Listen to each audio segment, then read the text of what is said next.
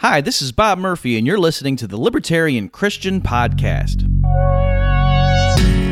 Welcome to the show that gets Christians thinking about faith and politics. Get ready to challenge the status quo, expand your imagination, and tackle controversy head on. Let's stand together at the intersection of faith and freedom. It's time for the Libertarian Christian Podcast. Welcome, everyone, to the Libertarian Christian Podcast. I'm Norman Horn, president of the Libertarian Christian Institute. Today, I am joined by Doug Stewart, Jason Rink, and Nick Gausling. Today, we want to have a roundtable discussion, as it were, about patriotism in the life of the Christian. This is the first time in a few episodes where all four of us have been present to discuss some topics near and dear to our hearts, so we are excited to jump in and get started. I'd like to thank all of you who have sent in questions over the years, and especially in recent weeks, about the question of God and country. We know that it's a very popular theme and a very important theological issue to grapple with. We hope that our conversation today will shed light on how to think about patriotism, but we also hope that whatever you walk away with, it is not what to believe about being patriotic. As with many things, patriotism can be deeply personal, and we each have to be comfortable in our own consciences what we feel is crossing the line. For those of you who may have been listening for the first time, we invite you to go back and listen to our previous episodes. While generally there's no reason you have to listen to them in order, our episode with Keith Giles, author of Jesus Untangled, is similar to this topic and may be of particular interest if you want to learn more. If you'd like to reach out to us and ask a question or submit some feedback, you can reach us at podcast@libertarianchristians.com, as well as on Facebook, Twitter, and of course our website, libertarianchristians.com. So let's get started by asking just a brief question. Why is this issue of God and country important for Christians to think about? If the point of the Christian life is to ultimately learn to love God and to love our neighbor as ourselves, and then we need to be thinking constantly about ways in which we live our lives, going about honoring God in all of the things that we do. And we need to evaluate the way that we treat others and the way we understand other things that are present throughout our lives. And if libertarianism is right about the nature of the state, that it is a destructive and violent institution, then perhaps what it means to love our country must account for this assessment. If we're supposed to love God more than everything else, and if we're supposed to love our neighbor of ourselves, how does loving our country factor into that at all? Well, we've been getting a lot of questions about patriotism over the years, and if you look back on libertarianchristians.com over the course of its nearly 8-year history at this point, you'll find plenty to say about what we think about the nature of state action and about the nature of violence as it is perpetrated by the state. But how then do we think about the people that we live around, our culture, and the country that makes up? How does love of country factor into loving God first and foremost? And then how does it factor into loving others? And there's a lot of practical implications for how this might work out. Things like, how do we treat the Pledge of Allegiance or the national anthem or military service? Or what do we think about having elements of state emblems in a worship service? Is that a good idea or is it not? And so we want to talk about a bunch of these things as we go throughout this discussion. And so, one of the things I want to make sure that you guys know about is that a few years ago, Jason Rink here, who'll be speaking in just a moment, did a really interesting presentation on statism as religion. And you can find a video of this on our YouTube channel. This was done at the first ever Christians for Liberty conference. We'll make sure and link to it in the show notes, but I definitely recommend that you take a look at that. Because it's interesting that, we live in a country now that has a tremendous amount of power. The state obviously has a tremendous amount of power, and which is something we criticize all the time. And it's interesting to think about that this state that we live in claims the power to, for instance, birth you, educate you, raise you from childhood, give you a job, provide you with health care, make sure that your food's okay, that you have decent drugs.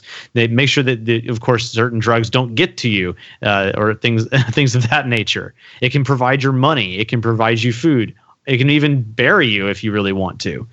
In many respects, it claims more power than God himself wants to claim often in Scripture. But It doesn't have to be this way. And what we want to do tonight is talk a lot about these issues. So, Jason, what do you think? Where are we going to start off as statism as religion? This is something that just really became clear to me at some point, where I started to recognize that in the church, when I would question certain participation in national sacraments, which is what I call them now, but participate in certain things that good citizens were supposed to participate in, and coming from sort of the religious right, or, the Baptist, Republican, conservative sort of wing of Christianity before I became a libertarian Christian. The idea that you were supposed to participate in these things was really, you were made to feel like it was part of your Christian duty, sort of being a citizen in a country. And so the more I started to look at what was really happening, the more I started to see how really certain attributes of God were being replaced or taken on by the state. So you could go through scripture and think about all these attributes of God being, omnipotent and omnipresent and all powerful and just and, holy and all of these different things. And while it might sound ridiculous to be like, well, who claims that the state has any of those attributes of God? Well, I think people actually just sort of subconsciously can, put them on. And so this idea of the state being all powerful, and so we as Christians would support like the military power of the state to, carry out and, defend and institute democracies around the world. And then this idea of justice goes hand in hand with that. God is just, and the state is just. And so, we're going to trust the state to punish evildoers. We're going to trust that when our government goes to war overseas, that we're killing bad guys. And so, we know that our country is engaged in these kind of good things. And so I just started to see how these attributes of God were sort of being attributed to the state or to the government or to the country. And really, I know we're going to get into this a little bit later, but there's really a problem of definition here too, because what does it mean when we talk about America and our country and those type of things and being patriotic? And so the more that I dove into this, the more I realized, well, wait a minute, we're actually surrounded by sort of these religious sacraments or practices or things that are normally attributed to religion that you can attribute to the state. So you look at things like the flag, and that's, like a sacred symbol. It shouldn't be desecrated, and you shouldn't do anything to harm the flag. And then we have these sacred texts, as Christians, we have the Bible, and here in the United States, it's like these sacred texts. It's like the Constitution, and it's, Supreme Court rulings. And then we have these different statist saints, Mount Rushmore is carved with the faces of our saints, or the Lincoln Memorial has, these sainted individuals who we revere in this statist society. And then, you look all through it. It's like you've got these temples, these places where all these people gather and do this statist work. And it's, the Capitol, or it's Capitol buildings in different states that are these ornate places that almost look like churches. And then even when you get into the different political parties, they're really just denominations. Republicans and Democrats and Libertarians are just political denominations that argue over these different things. So all of these things started to surface for me. And I even thought about where the doctrines of statism are taught, and they're taught in the churches of the public school system, and the public school teachers are the pastors and the ones that sort of teach the religion of statism to young minds. And then finally, I think the further you go down, you realize that the state also, like old religions of the pagan era, they demand human sacrifices. And that's what happens, lives are given in military conquest to protect the nation and to protect the state and for all of these different different reasons. And so, and really, when you look at where people land on some of the military interventionism and conquest, and this idea that any life given in service of the country in the military is worthy and not to be questioned, and was defending some high principle.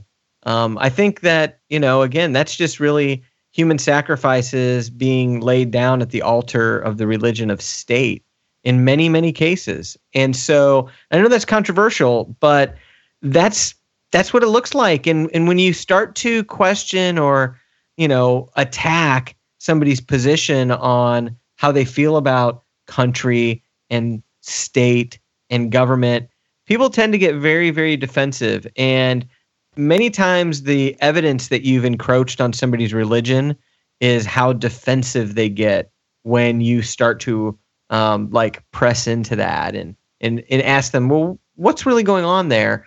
People get very defensive about that.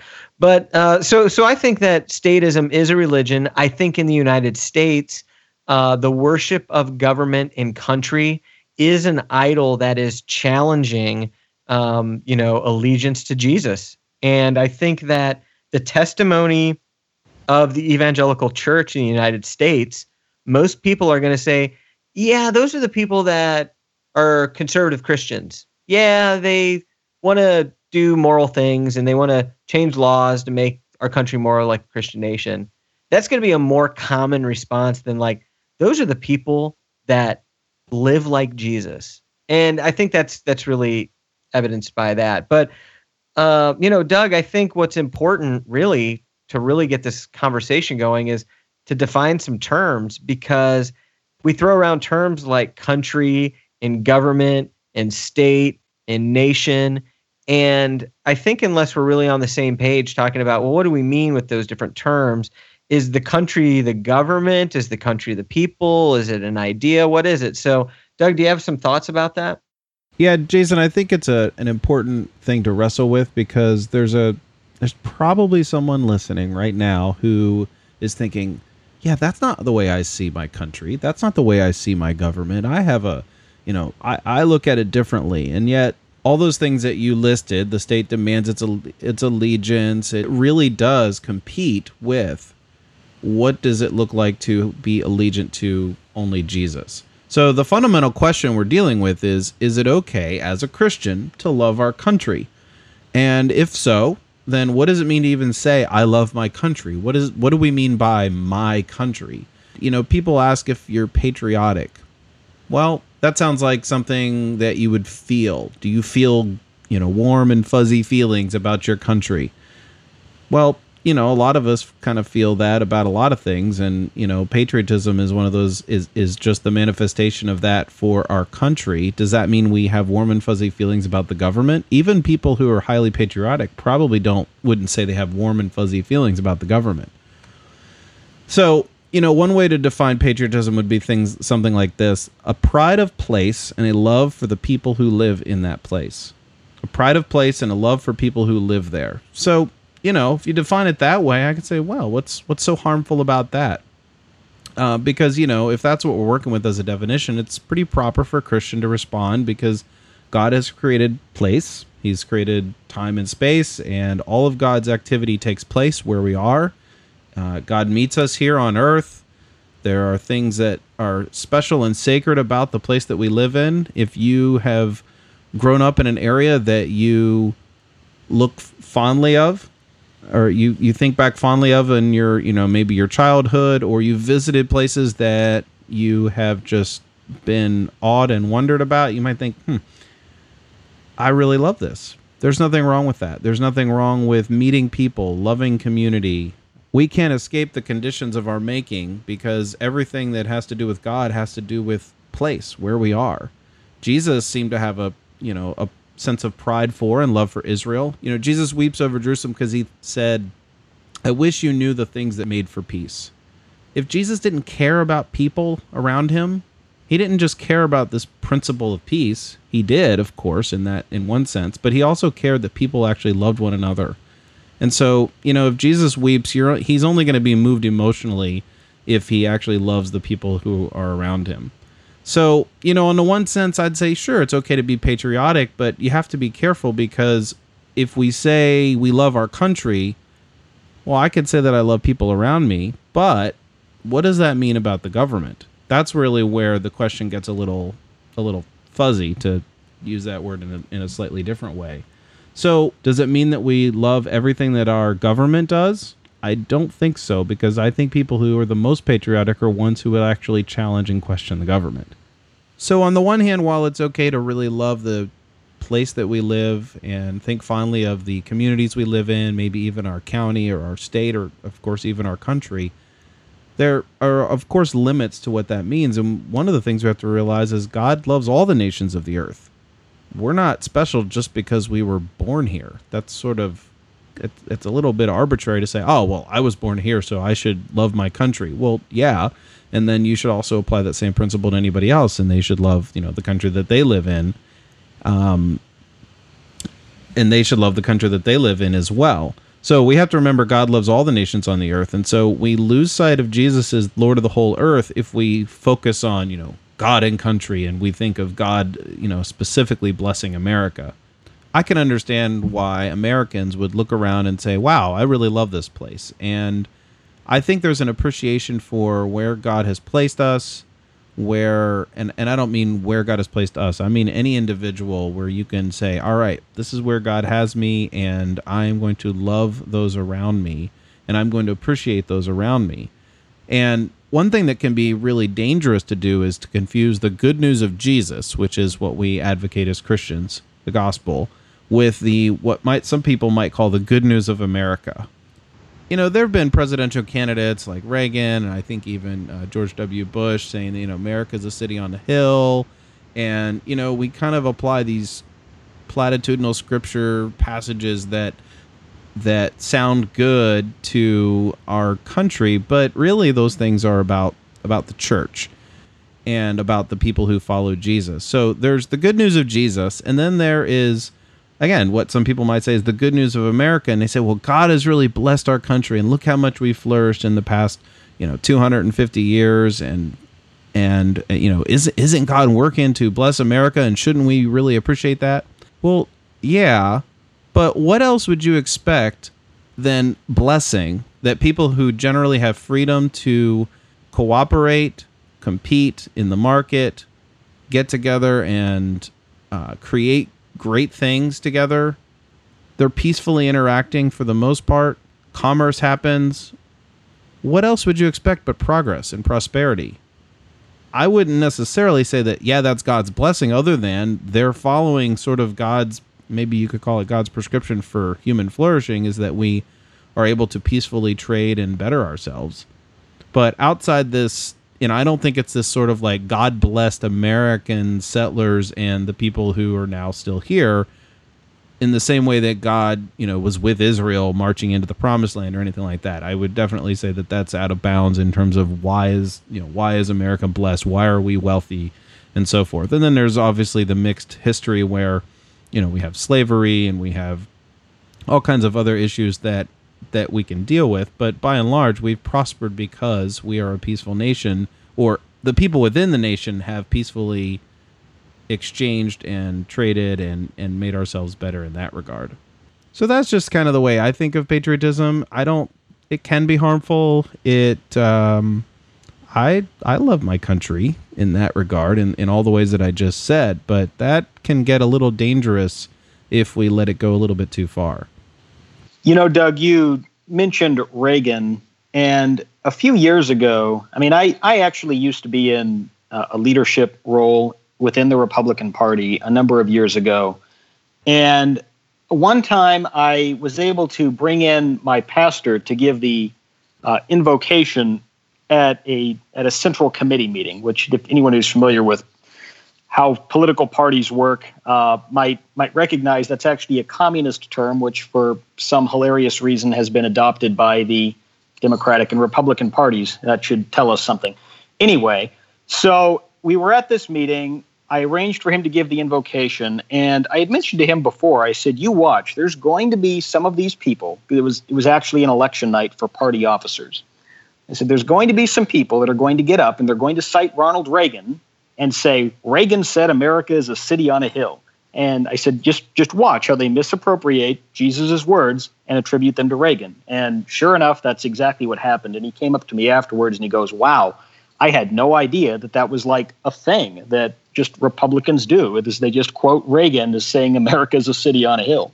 And it's laughable for anyone who knows the Bible with any, amount of familiarity. So, when you read like early American literature and history, like from the colonists, the early colonists at Plymouth and Massachusetts Bay, lots of problems with how they went about implementing their societal organization. They were fundamentally trying to build a government around Old Testament law. And there's a lot of issues I would contend with that, but that's something that we may tackle in a future episode here on the Libertarian Christian Podcast. Nevertheless, they saw Christians and the church as kind of being indistinguishable from the body politic. So when they sought out to make America a city on a hill in kind of that original context that Reagan was pulling from, what they really meant was this is a group of Christians who are getting together to be a manifestation of the church in the world, to do something to shine forth the light of Christ to the world. Now, whatever hermeneutic or exegetical issues we may take with that interpretation, the point was it was explicitly tied to the church and to Christians being a light to the world. And it's been completely misappropriated to refer to the United States government as the light of the world, which is really just a blasphemous reappropriation. Another thing we have to consider is when we're reading the Bible, like, what is a nation? So we're using a lot of different terms here, like nation and country and state and government.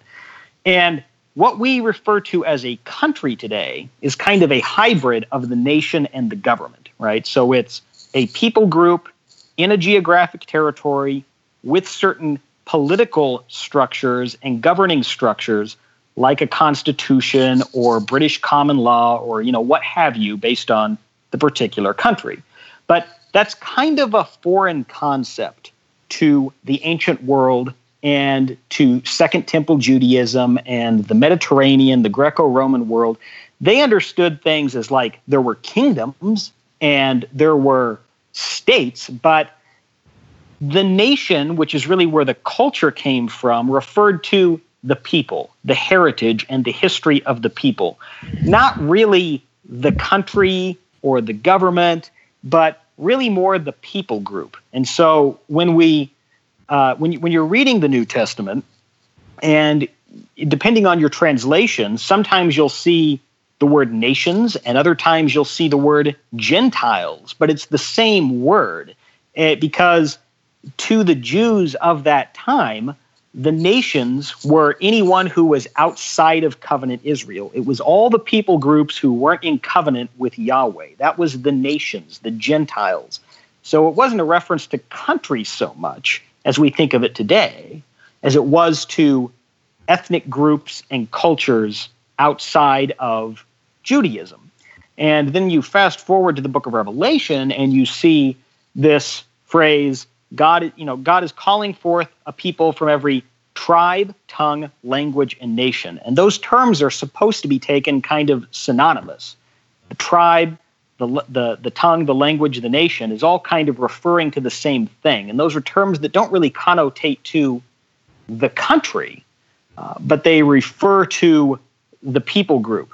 And so in that sense, there really is no clear biblical basis for saying Christians must, support and defend the country in the modern 21st century kind of sense of it. There is, however, a sense in which it is perfectly acceptable to have a kinship with the people who you have a common culture with. So, like one of you guys mentioned earlier, Christ weeping over Jerusalem. And so, I mean, another example we can see of that is actually in Romans 9, where Paul is talking about the Jews. So, when you read the New Testament, you know that Paul actually wanted to be an apostle to the Jews, but God assigned him to be the apostle to the Gentiles. And that's not what he expected.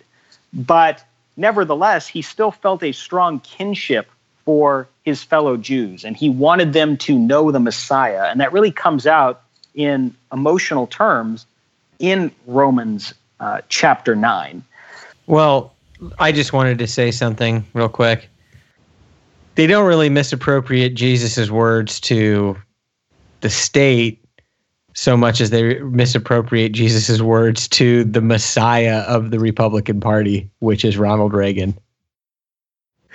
That's No, I mean, I'm not correcting you. I'm just like, again, Ronald Reagan's the Messiah of the Republican Party. I think that's a fair point to make. I think that's a great example of the fact that it is very natural for people who are enthralled with the government to want to put things like the light of the world or city on a hill and those phrases that Jesus used for his followers and apply that to the state. Think about this. We have Jesus is Lord as a phrase throughout the early church, which was a way of subverting the language of the government, which is Caesar is Lord. And so now we have the state saying, no, we're going to take that back, and we're going to be the city on the hill. There's a natural tension there, which goes back to what Jason said earlier in the episode, that the state wants for itself what is rightfully God's. And there's this tension back and forth. There's this tug back and forth for who is the light of the world, who's the city on a hill.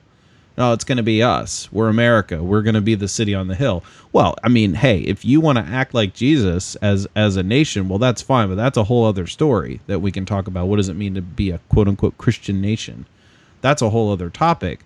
And if you want to be the kind of country that looks out for, those who are being oppressed and so forth, again, another topic, but that's one thing. But the idea here is that the state is wanting for itself what is rightfully Jesus's, and that is to be Lord over our lives. And I think that is just evidence again that it's very dangerous to be loving one's country and include with that the things that the country's government does. In addition, I'd like to call your attention to something that, we've brought this up or in various ways throughout the history of libertarianchristians.com. And one of the things that I've argued for quite a while on actually is that, the origin of the state is ultimately in rebellion against God. So in a sense, what I want to point out here is that this isn't something that's just unique to America or something to that effect, and unique to the U.S. federal government. In effect, this is something that's a problem from the beginning of statism, period. The origins of the human government itself are in rebellion against God, and that goes back to the Tower of Babel. And we can look through history and we see, God kings that are raised up amongst nations, and you see that many kings tried to take upon themselves the fact that they were like gods incarnate at the time. And to an effect, that there's a lot of anthropological stuff you can look at in there as well, that the origins of the state are in sacred violence, and this is hearkening back to scholars like Rene Girard talking about how the origin of the state and of sacred violence and how to preserving the culture was surrounded around scapegoating a high figure who they could essentially place blame and establish the social order around. That's all part of the same system that tries to put something up in place of God that will provide for their good, and that they can even blame when things go poorly. So this has a lot of implications really for the way that we look at the world itself, because of how the state plays such an important part in our lives. Once we begin to realize how insidious this kind of meme is that the state itself it takes upon itself aspects of godship. You begin to kind of peel away at the layers of how it lies and continues to take the place of as an idol in our lives.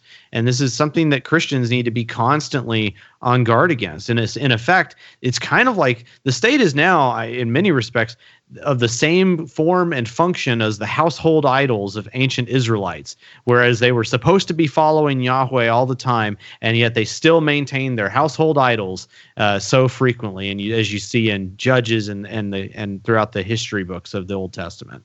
One thing we want to discuss here before we jump into the practical considerations of being patriotic or not being patriotic is the whole phrase, love it or leave it. Libertarians are known for not only being contrarians, but we kind of raise hell a little bit about politics and we want to change things dramatically. There's a lot of people saying, well, if you don't like the way things are, then why don't you just leave? I read a quote once by a person who was actually speaking out of a different country, saying, well, I don't want to live, in our context it would be this, I don't want to live in a different country. I want to live in a different America. I want to see America get better. And by America get better, what we really mean when we say something like that is I want to see the people around me flourish. I want to see them have more freedom. We want to see human flourishing. So the love it or leave it kind of thing is, it's just like, really? Anybody could say that they don't love their country at any given moment for any particular reason. And we can also say on the flip side, wow, I really love my country right now. Like at any given moment, we'd just be like, love it or leave it. I think the phrase love it or leave it is more emotionally driven and not really thought through very much, because the people who want to change the country, you think of people just like Martin Luther King Jr., he loved his country. He didn't just want to leave. He wanted to change it. So we want to live in a better society, not a different one. So we've discussed a lot about the various theological considerations that we encounter when we think about what it means to have love of country, to be a patriot on some level. What other practical considerations do we need to bring to bear and kind of discuss and work through a little bit? What are some of the things that come to your mind when you think about what does it mean practically to love my country? What sort of things might come up as controversial in the circles that you run in? For instance, one might be, what do we do with the Pledge of Allegiance? How do we deal with that? Personally, I've really started to struggle with the Pledge of Allegiance from really the title of it, like the Pledge of Allegiance. And I started to think about, what am I pledging my allegiance to? And I started to think about whether or not I could pledge my allegiance to two diametrically opposed things, or for something that I would say, well, if I'm pledging my allegiance to the U.S. government, well, that's a problem. If I'm pledging it to my country, what does that mean? Sort of the things we've talked about. And then after I made the film Nullification, I had trouble with pledging to allegiance to something that I would say is indivisible, when I clearly didn't believe that was the case.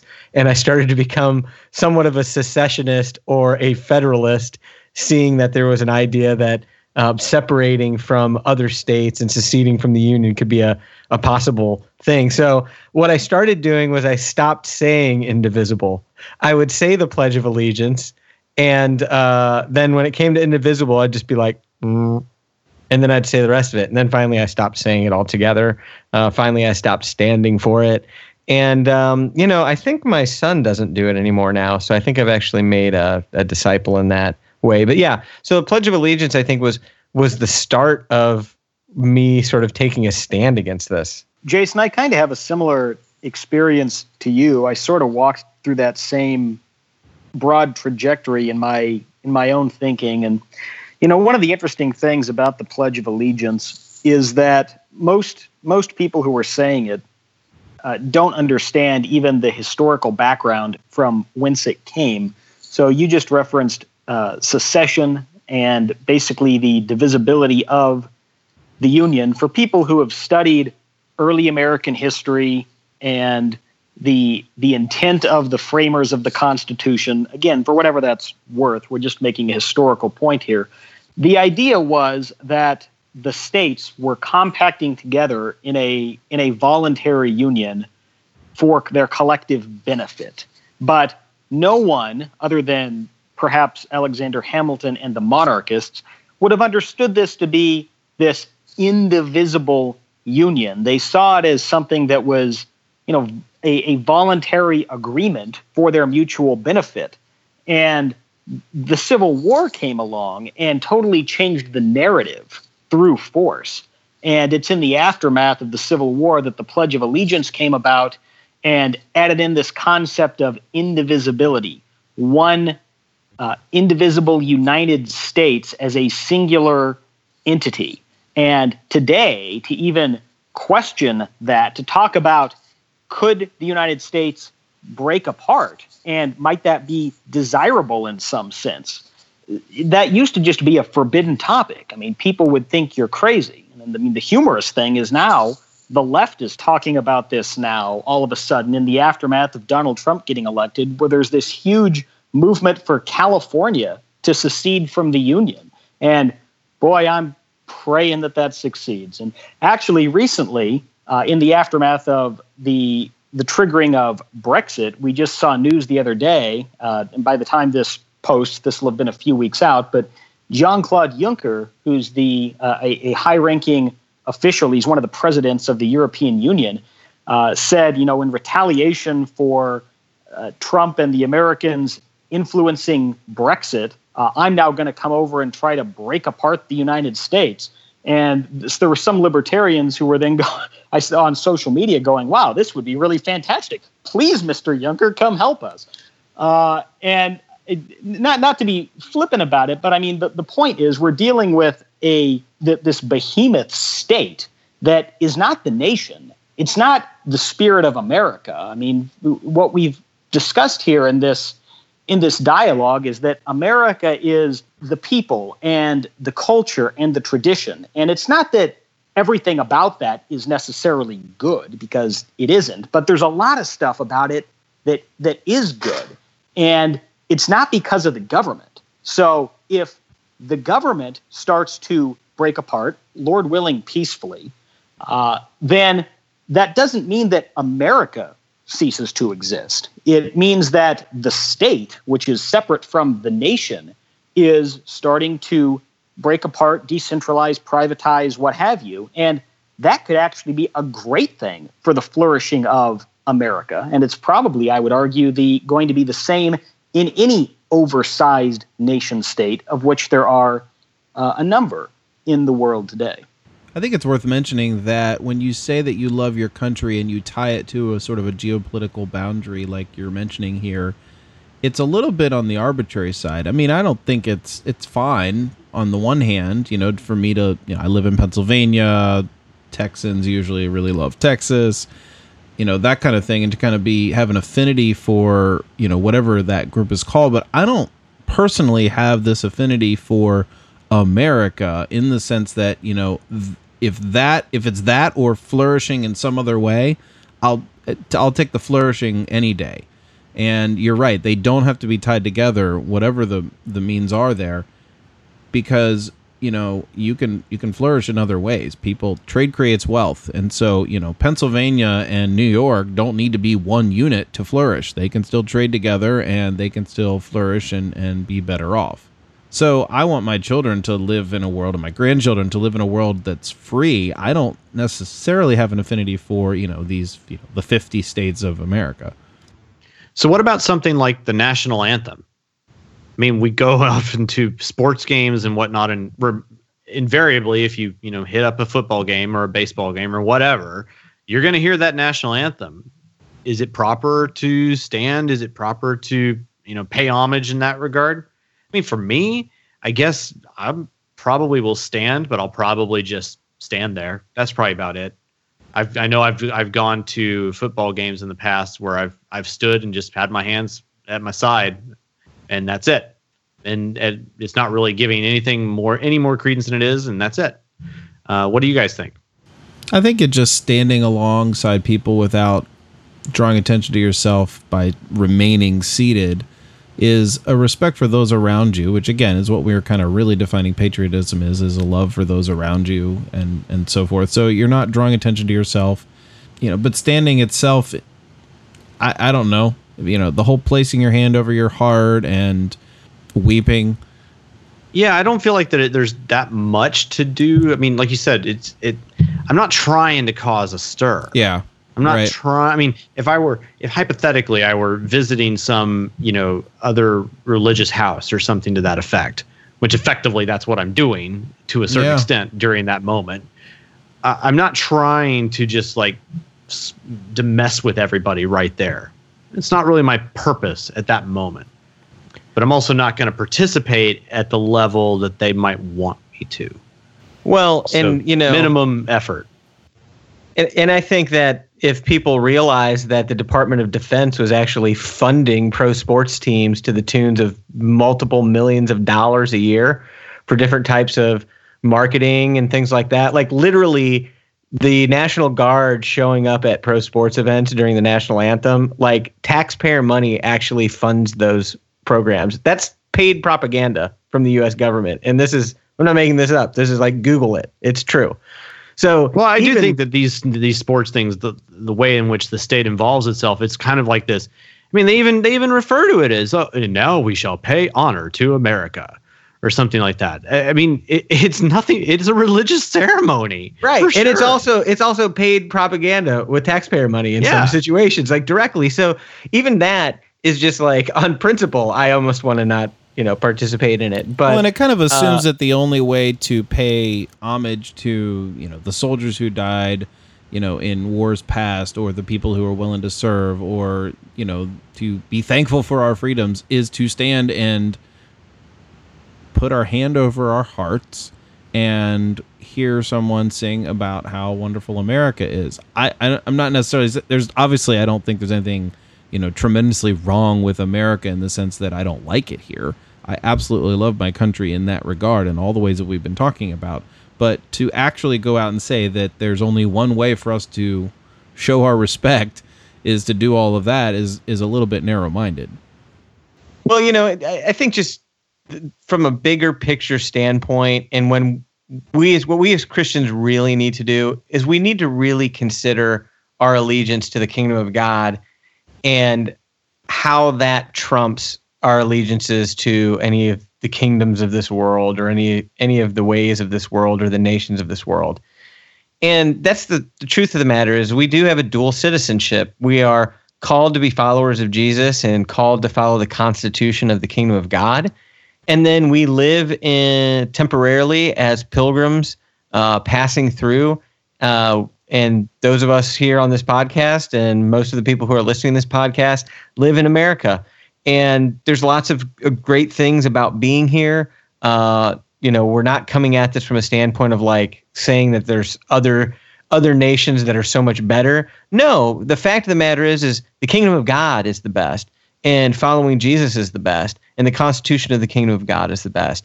And so as Christians, what we have to do is at any point at which the nation that we live in and that we are thankful to live in and that we are citizens of, and whatever patriotic duties we feel that we should carry out, any way that those things come to be at odds with what we're called to do as citizens of the kingdom of God and as Christians, the nation is secondary to that. And so, we really, I think to the degree that we would understand that and that we would live that out, it would start to become very clear. Conscience and the Holy Spirit would work to move in us to help us to recognize the places where we are going to withhold that allegiance, or we're not going to participate in that national sacrament. And that may cause some grief for us. It may cause some criticism for us, but I think it might open an opportunity for us to talk about what we really believe when it comes to the teachings of Christ and the ways of Jesus. And it might open doors to actually talk about these things in a way people haven't heard of it. I think Christians for too long have just been subservient to the state, have seen themselves as needing to carry out some patriotic duty, and have failed to recognize or remember that, Jesus was a revolutionary, and he did challenge the systems of this world, and he's called us to challenge the systems of this world, the governments of coercion and violence and the politics of power. That's why Jesus was killed. And I think that we need to recognize that we have that same revolutionary call, that we are to stand firm in the ways of Christ and in the kingdom of God, and that this nation and this world is going to pass away. So there you have it, folks. We didn't want to necessarily define exactly what you needed to be as a patriot in this podcast, but one thing is clear. We know where our allegiance must lie in the end, and that is ultimately with our Lord and Savior, Jesus Christ, with one God the Father. And so we hope that you'll never forget that, and no matter what you do as you're wrestling with these questions and as you choose to act in today's day and age, we hope you never forget that. So we'd also like you to not forget, if you want to reach out to us and ask a question or give us some feedback, you can definitely do that. You can reach us at podcast@libertarianchristians.com, as well as on Facebook and Twitter. And of course, you can reach us on our website, libertarianchristians.com. Thanks for joining us today, and we'll talk to you next time. The Libertarian Christian Podcast is a project of the Libertarian Christian Institute, a registered 501c3 nonprofit. The audio engineers were Doug Stewart and Jason Rink, and voiceovers were by Matthew Bellis and Caitlin Horn.